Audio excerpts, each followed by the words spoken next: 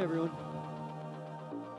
Sim, could you come up? I asked Sim to come up and read to us this morning. And she's an amazing gal, heads up the happy hour in our intercession team, and I just love her. And I just felt during worship she needs to start us off with this first scripture. Hallelujah. So it's 2 Corinthians 10, verse 3 to 6. For though we walk in the flesh, we do not war according to the flesh. For the weapons of our warfare are not carnal, but mighty in God for pulling down strongholds, casting down arguments and every high thing that exalts itself against the knowledge of God, bringing every thought into captivity to the obedience of Christ, and being ready to punish all disobedience with your obedience is fulfilled. Awesome. Thank you, Sim. It's a wonderful verse.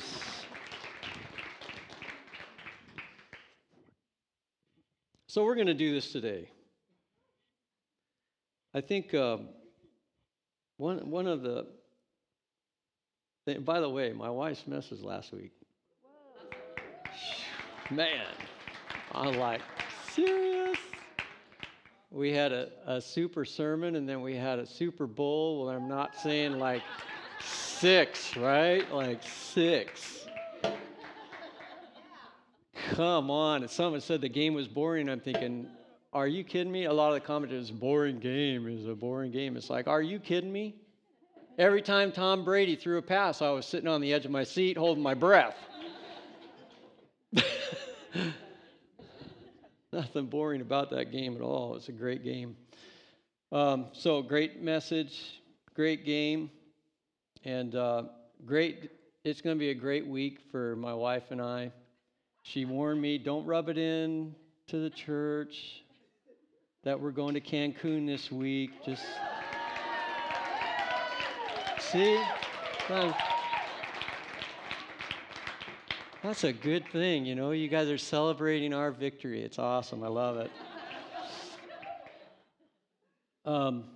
The scripture that Simone read, mainly one of the things that I'd like to really go after today, there's several things. We're going to look at some ideas and some thoughts that Christians have had over the years and people still believe. And we're going to kind of like just go after those things. And we used to be a part of a lot of these, a lot of the misinformation of the gospel.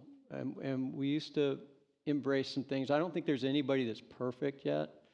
I know nobody completely has a perfect grasp on grace. But I love it when grace opens up, because when grace opens up, we begin to see into heaven, and we begin to realize just how beautiful the Lord is and how wonderful He is to all of us. And, taking the strongholds and stuff, over the years, we used to do all kinds of things here in this church. And when we started in 88, we were big proponents of taking down the devil and tearing down the territory. We felt very strongly that New England was a hard place. You know, in New England, there's a lot of hard things that go on here, and it's hard to the gospel and resistant to praise and worship and healing. And that's why healings take place in other countries. They never take place here because there's so much resistance. The devil is fighting us so hard. And we used to sign right up for that stuff and believe it and swallow it hook, line, and sinker. And just, we would do all sorts of things to combat this thing. We had weird worship. we had people that would come in with their worship team, and they'd do even weirder worship.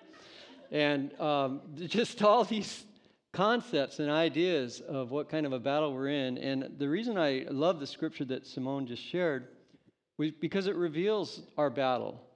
And it reveals that Jesus Christ won victory over the enemy. Got a few hands on that. That's good. And that's good news. That's come on, that's better than a Super Bowl win. That's awesome stuff. I mean, He won the victory. And so we started getting a revelation of grace and the finished work of the cross, and we started understanding He already did this. Our part is just to believe He did it and then walk that out by faith. And when that started happening, it started changing the way we saw things and the way we approach things, and our perceptions begin to change, and we begin to just shift into an area that God really does like people. Because when we were believing that New England was a hard place, we were believing that a lot of these people were making it hard. Those guys, And we lived out of an us and them mentality. And I'm just thankful that God does not have an us and them mentality. That when he sent Jesus Christ to this earth, it was for God so loved the world that he gave his only son. Not God so loved a certain group in the world. Not God so loved the people who attend church, but the world. Now, he loves people that attend church too. I love the church. I'm very clear about that. But I'm just here to tell you that our battle is not against an enemy. Our battle is against thoughts. It's against strongholds that oppose the knowledge of God. That's our battle. It's not people, okay? It's not people. It's not those outside these walls. It's not those inside these walls.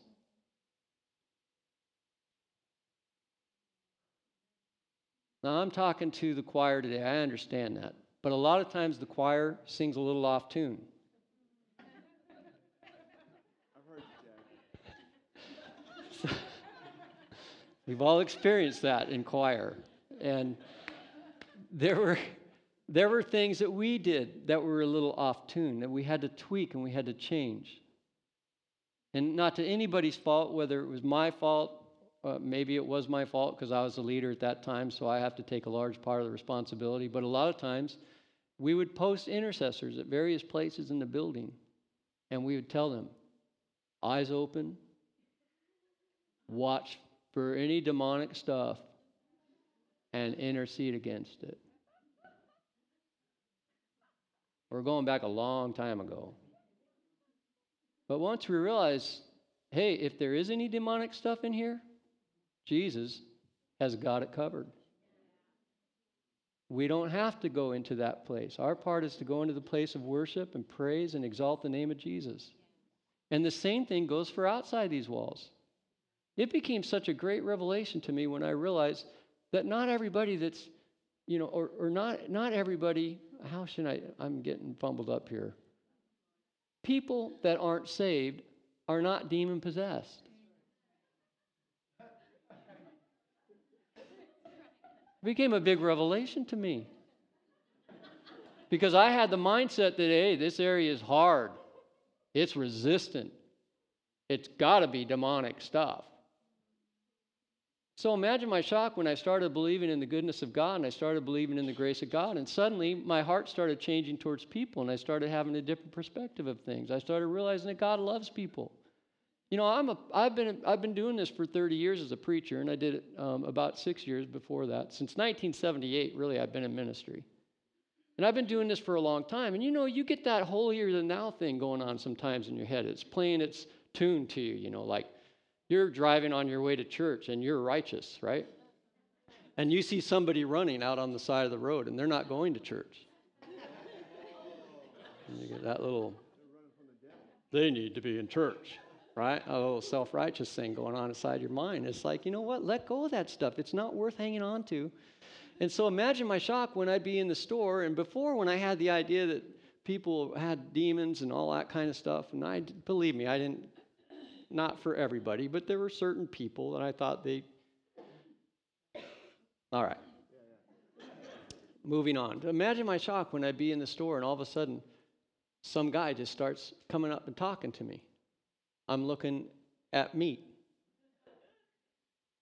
I'm in there to shop, grocery store. It's not a pleasurable experience. It's a thing out of necessity. I want to eat, and I want to eat good meat. It's the way I am.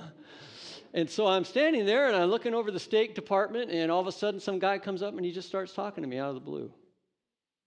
Now, I remember this so clearly. It was the first time it ever happened where it was a positive thing. Before that, I used to get a lot of negative encounters. When I believed that people were out of place, they weren't right with God, I used to get a lot of negative encounters. You get what you sign up for, really. You really do. I mean, when I was in that place of me feeling I was higher than everybody, that I had a greater revelation than everybody else had, and that I was really going somewhere with God, and it's like, I'm moving this thing forward and all this, and I had that idea that I was more special than everybody else. Well, I used to get a lot of negative encounters. And it's not because I'm a bad guy, and it's not because I was ugly or anything like that, but they would just come my way. I remember one time just trying to do something nice for a lady one time. I was working on a door. It's when I worked at J&R Glass, and I was working on a door, and I saw this lady coming. She had bags of groceries, and I moved my ladder out of the way, and I opened the door for her, and she stopped with the groceries in her hand and looked at me and said, "I can open the door myself." Okay. Close the door and let her open the door. She could actually do it. I was shocked. Negative encounters. I have not had a negative encounter with anybody in years since I started believing differently about people. I have positive encounters. Used to have negative encounters in church all the time. Oh my gosh, in the mid-90s did we have negative encounters. And most of it was around the teaching that we were doing. That there was a demon around every corner. And that we had to fight against them. We had to do the warfare. That kind of stuff just gets what you're looking for. And when you start understanding that we are saved by grace through faith, and that it is not of our effort, it's something that He's done, our perspective and our mentality begins to change. And we begin to grab a hold of His heart for people. And we begin to grab a hold of the love. And then people start coming up to you, and they want to have conversations with you. They want to talk to you while you're in the meat department. They want to talk to you when you're at Home Depot. They want to have a conversation. Imagine my shock when nobody knows I'm a pastor. I'm standing in the meat department. This guy comes up, he starts talking to me. And then the conversation turns to church. And then it turns to God.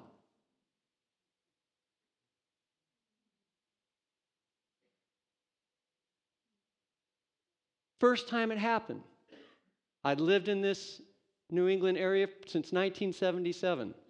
So we're talking about maybe a 15 to 20 year span. The first time it happens that it's a positive encounter with someone. And I just went, this is cool. Somebody actually approached me and started a conversation. And it swung for a good way. Started with meat, ended with God. I think He likes meat. There are thoughts. The thing I love about this scripture is that there are thoughts. There are thoughts in our mind that can easily hold back the promises of God from being fulfilled in our lives every day. We can have these things going on up here. There's always a factual reason behind these thoughts. There's always some fact that it lines up with. There's always some reason to have it.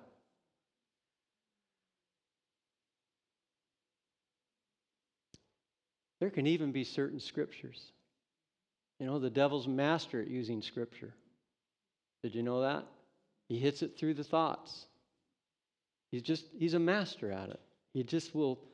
You'll be reading a scripture and you'll be having a good day, and all of a sudden you come up on a scripture and you hear a little condemning thought. Uh-oh, you're in trouble now. And then you just want to skip ahead, right? Let's just fast forward that one.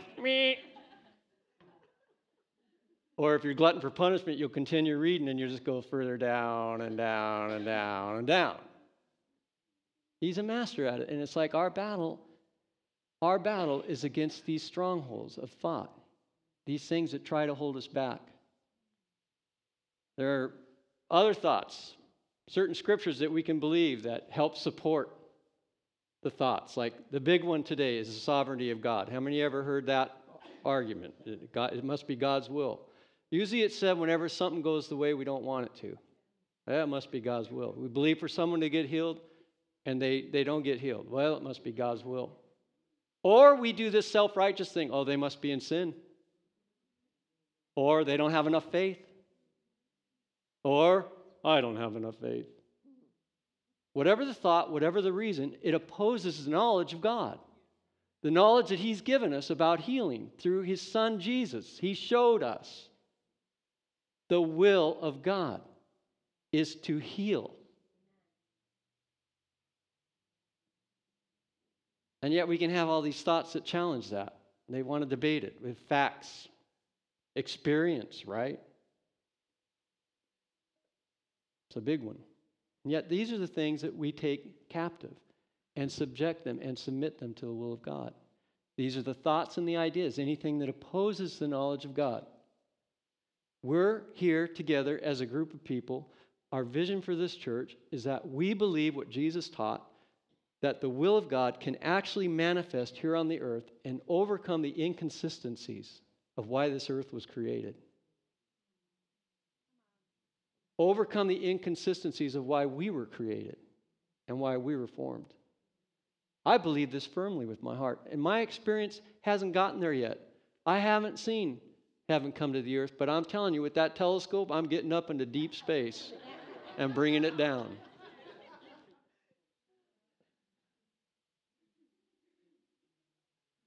You know, I just don't know why the sovereignty of God is always used when it's in a negative instance for us.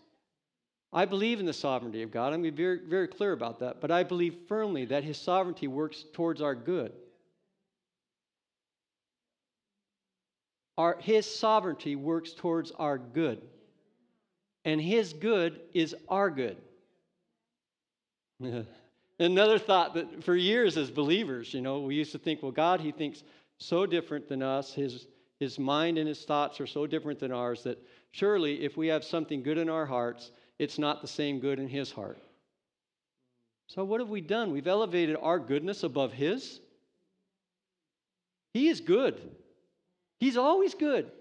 He's way, way, way, way gooder.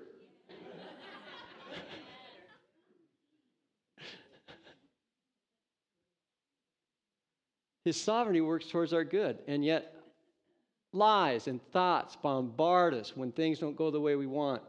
We know about this stuff. We've experienced this, okay? We've experienced when things don't go the way we want. I still experience that a lot of times myself. Things just aren't happening the way I'd like to see them happening and moving the way I'd like to see them moving. I can either live in that experience of things aren't happening, or I can live by faith and say things have happened. I can prophesy to my experience and say, line up, will you? You got to line up. Line up to the word of God. I'm telling you, line up. All His promises are yes and amen.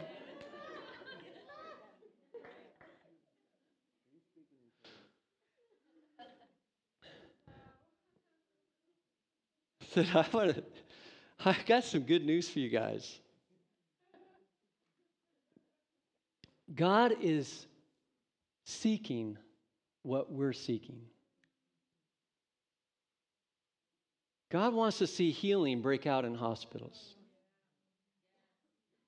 He wants to see healing break out in our neighborhoods. He wants to see healing break out in our churches. He's interested in healing.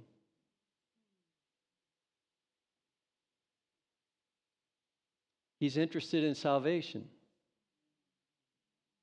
Greek word sozo, it means salvation for the entire person. Body, mind, and spirit. I mean, what is it? The believer walks away in despair and says, well, it must not be God's will for that person to be healed or that person to be saved. What really is it? I mean, is it like disappointment? Is it like a multiple of experiences that don't line up with it? What is it that produces that thought? Whatever it is, we're told to take it captive.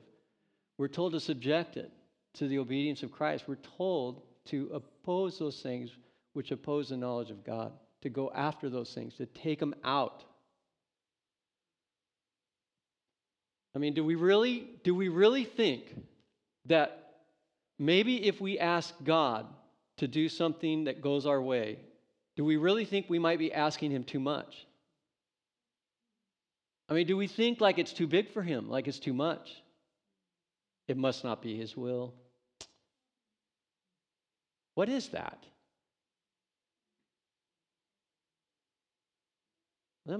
Hey, Jesus said, when you pray, our Father. You ever think about that? I mean, we repeat this prayer so much, but he said, our Father. Do we actually think that as children of a good, gracious, loving Father, that we may have asked amiss? Do we actually think that about ourselves? Do we think that maybe we asked for something outside of the will of God when we were believing for someone to be raised from the dead? When we were believing for our daughter to be raised from the dead? Do we actually believe that we were asking something outside of God's will? No.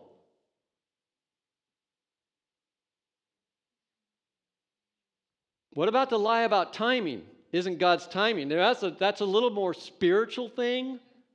Well, it must not be his timing. Like, when is it not his timing? When is it ever not God's timing to do something good? A lot of these things that hold us back in the faith are thoughts that we've entertained somehow, whether through a teaching or whether through an experience.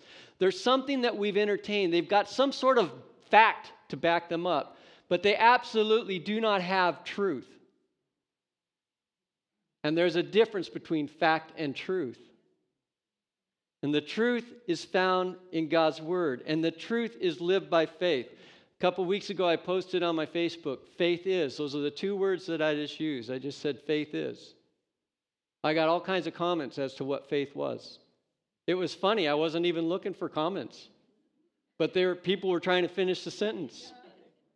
It was like, faith is, man, that finished the sentence for me. That's all I needed. Faith is. And my good friend Marios Alanis, who's just an incredible guy, you know, he said he was up in heaven with the Lord one day, and the Lord appeared to him and said, showed him somebody, the person that was standing next to the Lord. And Jesus said, this is faith. Faith is a spirit. Faith is a living entity. Faith is. Now, what's so ironic about that is if you've been in church for any certain amount of time in a different church or wherever, you could hear something like that and all sorts of warning lights go off in your head. Oh boy, this is getting weird. Faith isn't a spirit, faith is a thing. And yet, you can have something go bad in your life and blame God and say it must have been his will.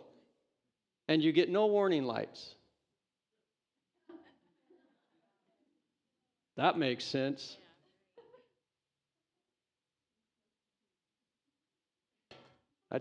I'm glad the lid was on. I told you guys I'm going to challenge some thoughts here today. And I feel it's important because I feel that where we're going as a church, I mean, I love what Lynn talked about, expansion and about the growth and the stretching. You know, stretching is never fun. You know what? I used to think change was a really good thing.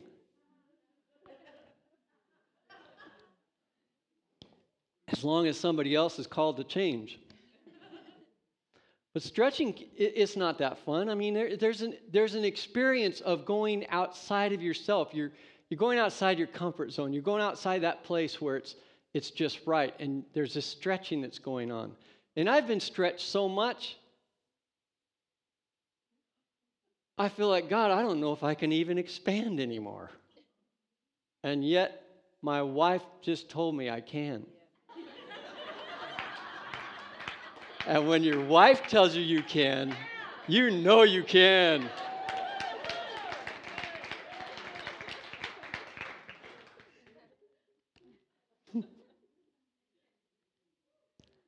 There is a faith which believes that God is always good to us, and that what we consider is good, he considers good. And all good things come from the Father of lights. All good things come from the Father's lights. And if there's an experience that we've had where we've asked God for something and we've experienced the opposite, and then we just walk away with just this little less of a hope, this little less of a faith, this little less of a belief, if we walk away just that little less, we're starting to move into a downhill spiral of lack. And it's a terrible thing to live with lack. It's a terrible thing when we as believers sign up for any kind of lack, whether it's financial or whether it's physical, even if it's spiritual. And what we have to do is catch ourselves, because I love something Bill Johnson used to say. He said, it only takes me about 15 seconds to get myself depressed. All I have to do is just start following the wrong thought. It's just for all of us. We have to catch ourselves. This is part of the thing, you know, our battle, right, is against these thoughts that oppose the knowledge of God. And we arrest these things. We say, no, this isn't part of who we are as sons of God. We've been given every spiritual blessing. Mark chapter 7. I'm just going to go after this for just a little bit. Not going to have a long sermon today because got to pack.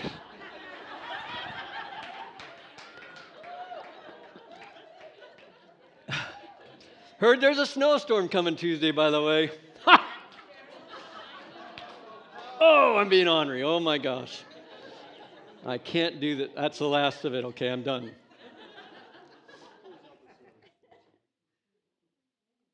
Mark 7, verse 24. From there he arose and went to a region of Tyre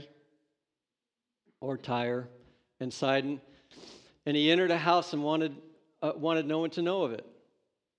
But he could not be hidden. For a woman whose young daughter had an unclean spirit heard about him, and she came and fell at his feet. The woman was a Greek, a Syro-Phoenician by birth, and she kept asking him to cast the demon out of her daughter. But Jesus said to her, let the children be filled first, for it is not good to take the children's bread and throw it to the little dogs. I still don't get that, okay? Except for, I'll comment on it when I'm finished reading here. And she answered and said to him, Lord, yes, Lord, yet even the little dogs under the table eat from the children's crumbs. Then he said to her, for this saying, go your way. The demon has gone out of your daughter. And when she had come to her house, she found the demon gone out and her daughter laying on the bed.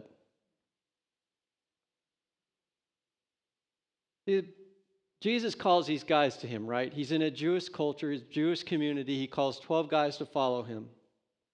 They were from all walks of life, a variety of men. They had been raised in the same culture that Jesus was raised in, the Jewish culture. And in that culture of his day, the Jewish culture, the Jewish people were God's chosen people. And everybody outside of that chosen group were Gentiles. They were the outsiders, the outcasts. And this is the day that Jesus lived in. He lives in this time where there is a stereotype and there was a mindset that prohibited people from inclusion. They were secluded. They're a nice little group, secluded. Jesus calls these guys to him, and suddenly things begin to change before their eyes. Their little world of seclusion begins to unfold as a world of inclusion. They begin to see that others are included in this. They begin to witness an inclusion like they've never seen before. And they begin to see Jesus go out and do miracle upon miracle upon miracle upon miracle. He did things that blew their minds, blew their thought patterns apart. He performed healing on the sick, the outcast, the unclean. And those performed miracles were exposing something inside of that culture. They were exposing this bias and this prejudice that existed. And he's performing, he's touching people that he shouldn't have touched. And people that shouldn't have touched him are touching him. And yet miracles are happening because God's love was invading. And the Lord was trying to show his followers, they were trying to teach them and show them, you have got to get out of this stinking culture. This culture stinks.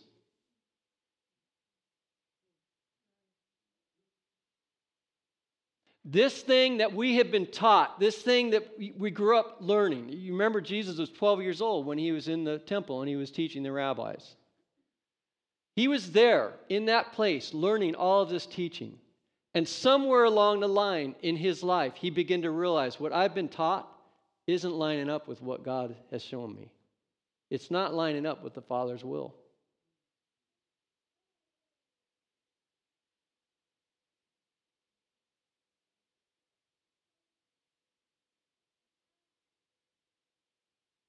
The law specifically said, touch no unclean thing. The law specifically said, these are my people, my chosen people. Those outside are the outcasts, the enemy. The law specifically spelled that out. But grace comes along through Jesus, and he begins to include, and he begins to do miraculous things for the unclean and for those who didn't deserve it. And he's showing his followers a lesson. He's saying, this is the Father's will. This is his pattern. This is where he's at. This is where we're going. We are going this direction because it's what God is showing us. And so he tells this woman, you're outside. You're not in with us, right? You're a dog. It's not right to give the bread to the dogs. And it might sound like harsh language, and it is harsh language, except for if it was really what he believed, he would not have provided what she asked. I believe the reason he uses these words is he's speaking to them in their culture. He's showing his followers of his culture, this is where the Father's at. Watch this, you guys. You watch what Daddy does here. Take a look at the goodness of God going into a place of someone who doesn't deserve it. You watch this.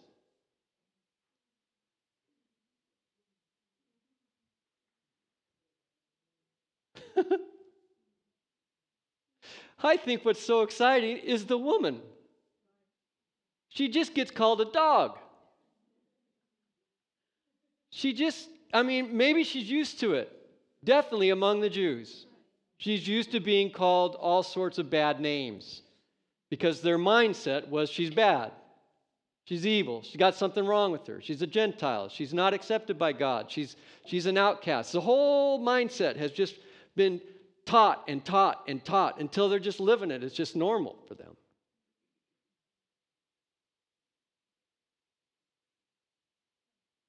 But for Jesus and his love.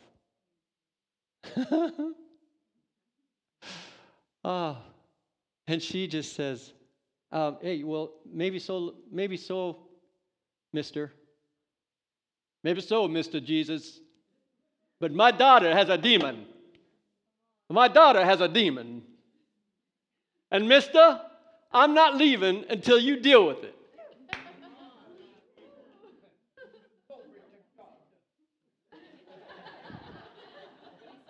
I love her persistence. She just gets insulted. And an insult doesn't stop her faith. And Jesus knew it before it happened. And he wanted to show his followers, not to insult, but he wanted to show his followers, this thing that we've had, this mindset that we've had against these people, Father's bringing it to a close. It's over. It's ending. Watch what he does.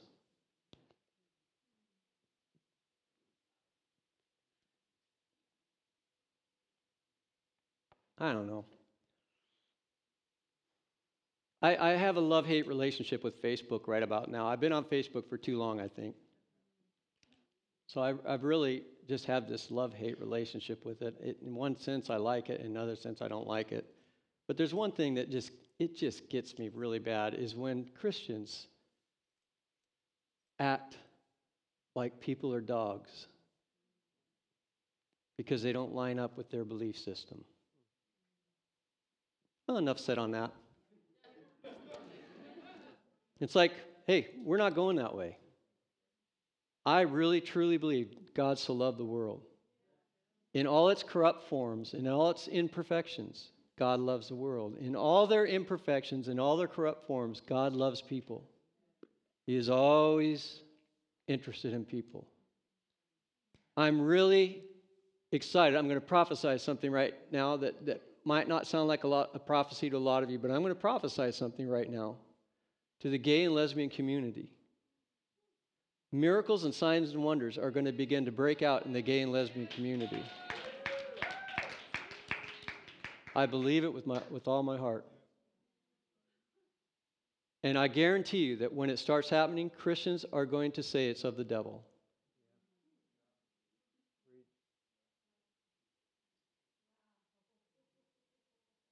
I grew up in the church.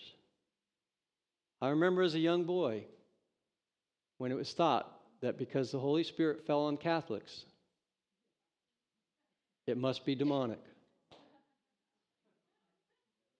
Oh, yeah.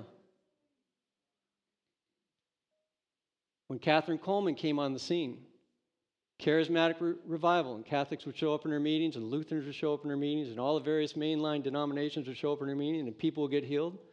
There were Christians saying, it's of the devil. God would never heal a Catholic.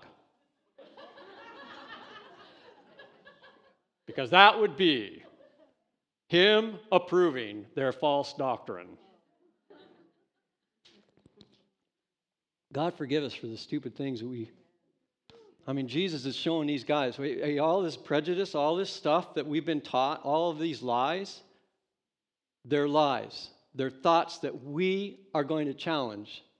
My dad and I are on the scene, and we're going to put an end to this.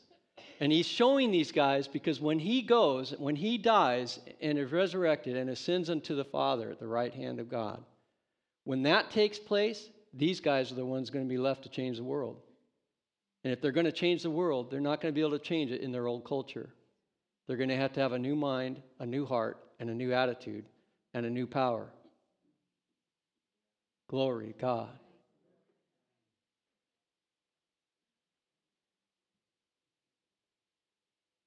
The reason he's showing that, did you ever notice this about the gospel? That Jesus never did anything alone. He always had his followers with him. Do you know why? Because he was teaching them synergy. The only thing he did alone was die on the cross. And even then, there were 3 that were watching. He was teaching them synergy. He was telling them, you guys, when you get together, and you get together around the will of God coming here to this earth, and you get together around healing manifesting on this earth, you get together around salvation manifesting on this earth, when you get together, a synergy begins to happen. Synergy is simply joining together to accomplish what one cannot accomplish on their own. It's joining together so that a group can accomplish something.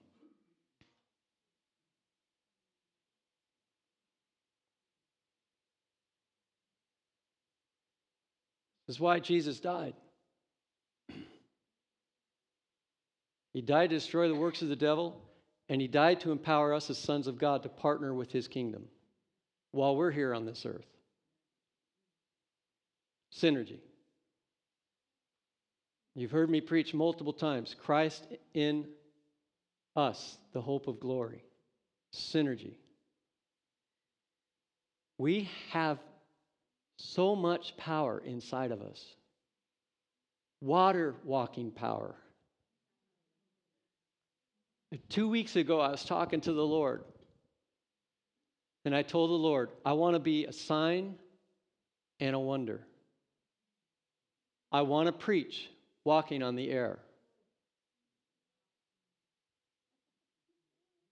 Oh, that's strange. Yeah, that is, But it's only because I'm partnering with a supernatural God. I want my life to go beyond words. I want the power.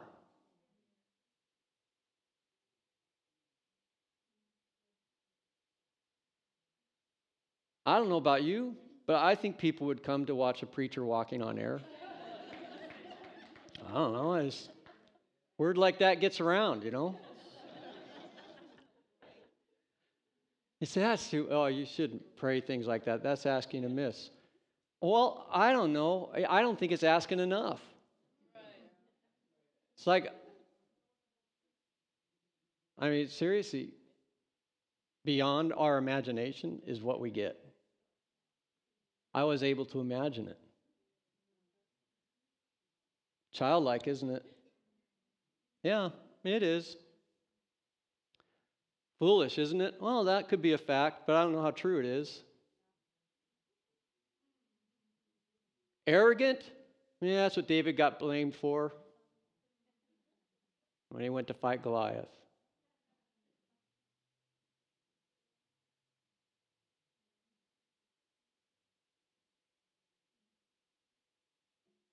I'm believing for greater things.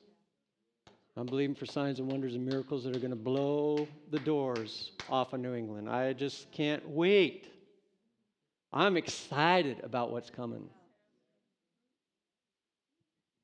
I'm excited also about what's here. Ephesians chapter 2, therefore remember that formerly you are Gentiles by birth and called uncircumcised. Here's the dog word.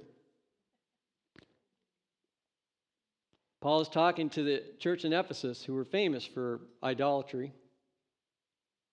He's saying, just remember that formerly you were Gentiles by birth and called uncircumcised by those who call themselves the circumcision, which is done in the body by human hands. Remember that at that time you were separate from Christ, excluded from citizenship in Israel, and foreigners to the covenants of the promise, without hope and without God in the world.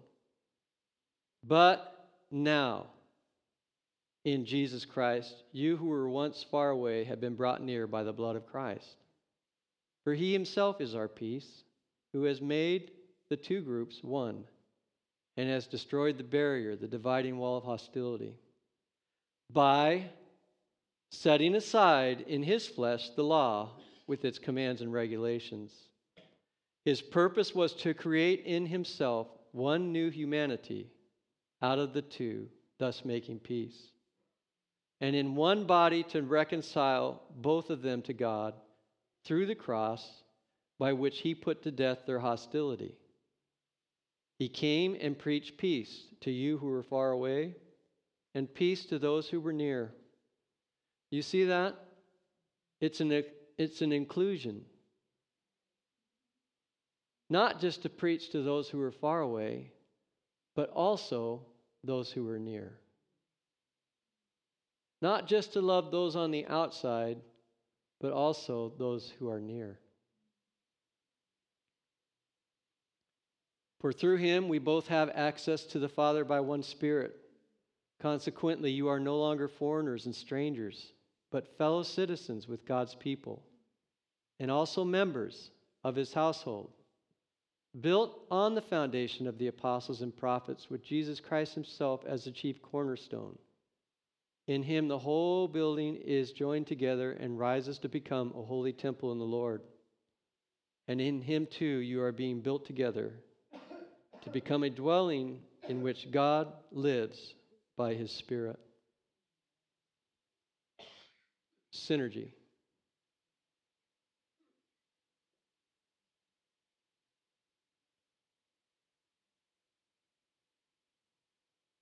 Christ in us, and us having faith and walking by faith and bringing about his will.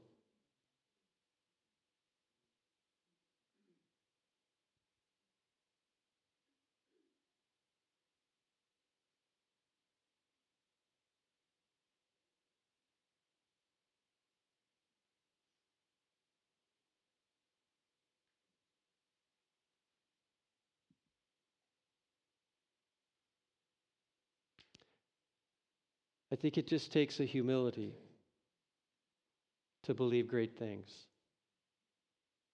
It just takes a humility. It just takes a recognition. You know what? I myself, I could never walk on air any more than I could walk on the water. I myself. But I don't live by myself. I live by faith in Jesus Christ. And I walk by faith in Jesus Christ. And I feel like I could just walk on air right now. Possibilities are endless. What is it? You want to preach to stadiums? Preach to stadiums. You want to see your workplace completely converted and turn to Jesus Christ? See your workplace converted and turn to Jesus Christ.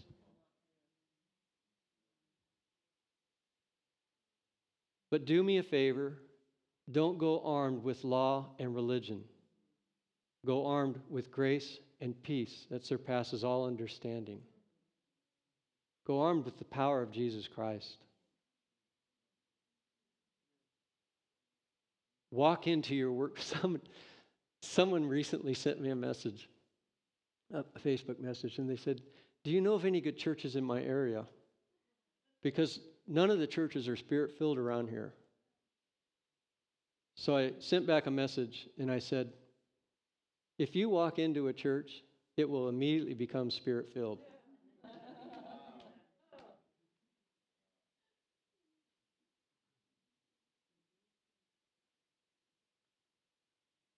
But believe for the big things.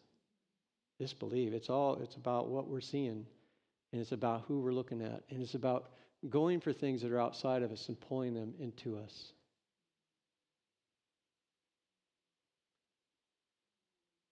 Now, what we're creating here, what we're creating here in this building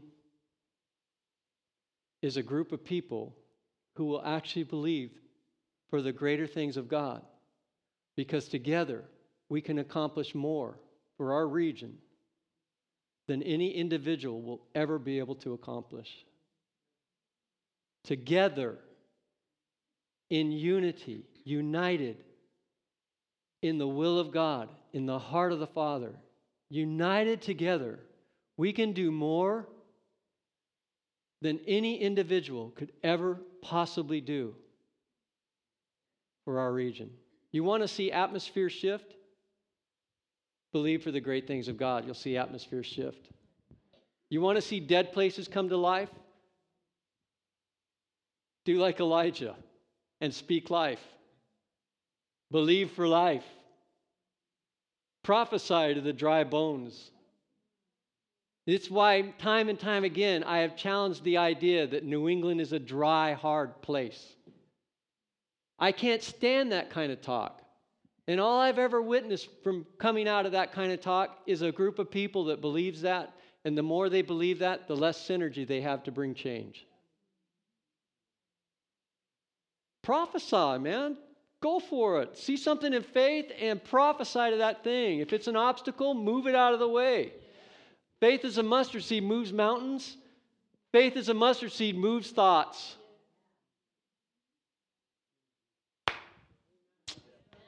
Oh, man, let's stand up together. You guys are so amazing.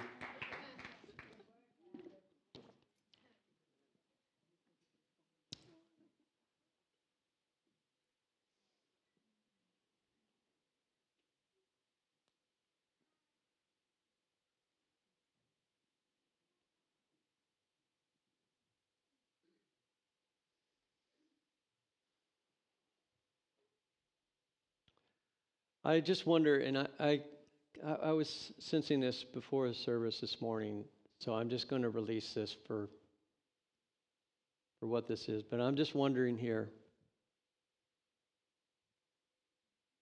if you're here this morning and you've never really encountered the love of God, you know about God and you know who He is, and maybe you've been in church for a long time, and maybe you've been a Christian for a long time, but if you're here and you've never really felt His presence, you've never encountered His love, you've never really sensed that He's with you to talk with you, maybe it's been a long time since you've heard Him speak to you.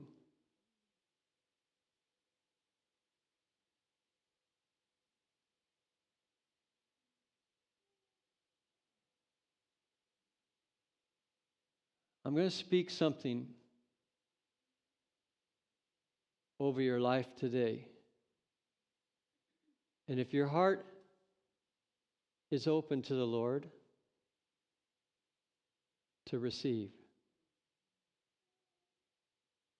Something good is going to happen to you in this moment. I don't know who you are, and that's not what this is about. This is not about raise your hand or anything like this. This is about how much God loves every single person in this room, and it's about an encounter that He's about to have in your life that's going to change your life forever. Father, I just release your Spirit right now over this house. I release your goodness, your love, your mercy, your kindness, and your compassion to come now. Settle on every heart. Those who are far and those who are near.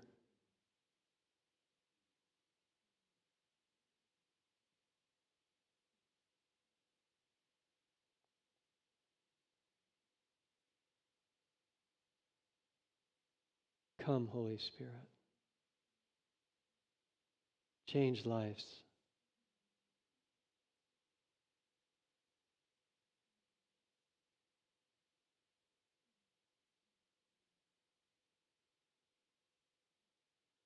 I prophesy life. I prophesy power. I prophesy faith. I prophesy healing. I prophesy health. I prophesy greatness over this house for an increase, for a level of spiritual dimension that we have not yet come into. I prophesy and see the things that you have destined for this house. We call the words that have been spoken over this house that stretch us beyond our wildest dreams and our imaginations. And we speak those words, Lord, right now. And I just call forth your Spirit to invade those in this place who have never tangibly experienced you. Invade their hearts right now, Lord. Open up minds, open up hearts, open up experience.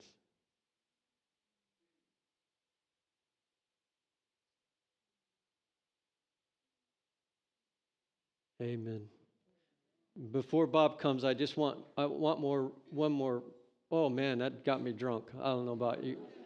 Maybe that was a prayer for me and nobody else. I don't know, but that just got me into a good place right there. This morning, by the way, when Jeremy said his voice was sore and he led the way he led, I just went, oh. To do that with a sore throat. Wow. Incredible. Anyway, I'm going to say something because this is something I've been on a track for many years now, and when I first said it, I remember how stupid it sounded. Because it really did sound stupid. When I first started recognizing the authority, I know you guys, I'm having them stand, but this is going to be fast, okay, fast.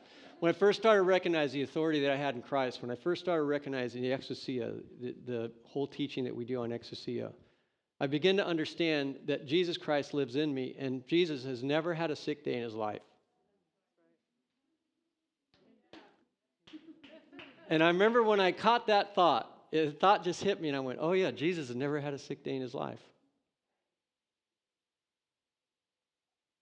And I remember both spring and fall getting sick for the entire time of my adult life, from the age of 21 to I think it was probably about 4 or 5 years ago that I really started to go after this, maybe a little bit longer. But I remember saying, if Jesus never gets sick,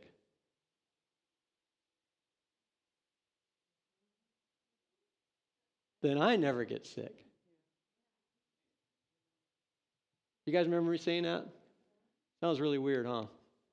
It sounded weird to me when I said it, too. It really did. And, I mean, I was far from that pattern, but I began to speak that over my life. And so I've had instances where I'll wake up with a scratchy throat, and the first thing I do when I wake up with a scratchy throat is say, I don't get sick. You guys are like the choir. I'm telling you, that's amazing.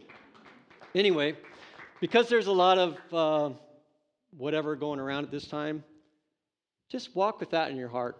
Challenge those thoughts. Sickness starts with a thought. Challenge the thoughts before it hits. And don't sign up for it. Sign up for healing. Bob?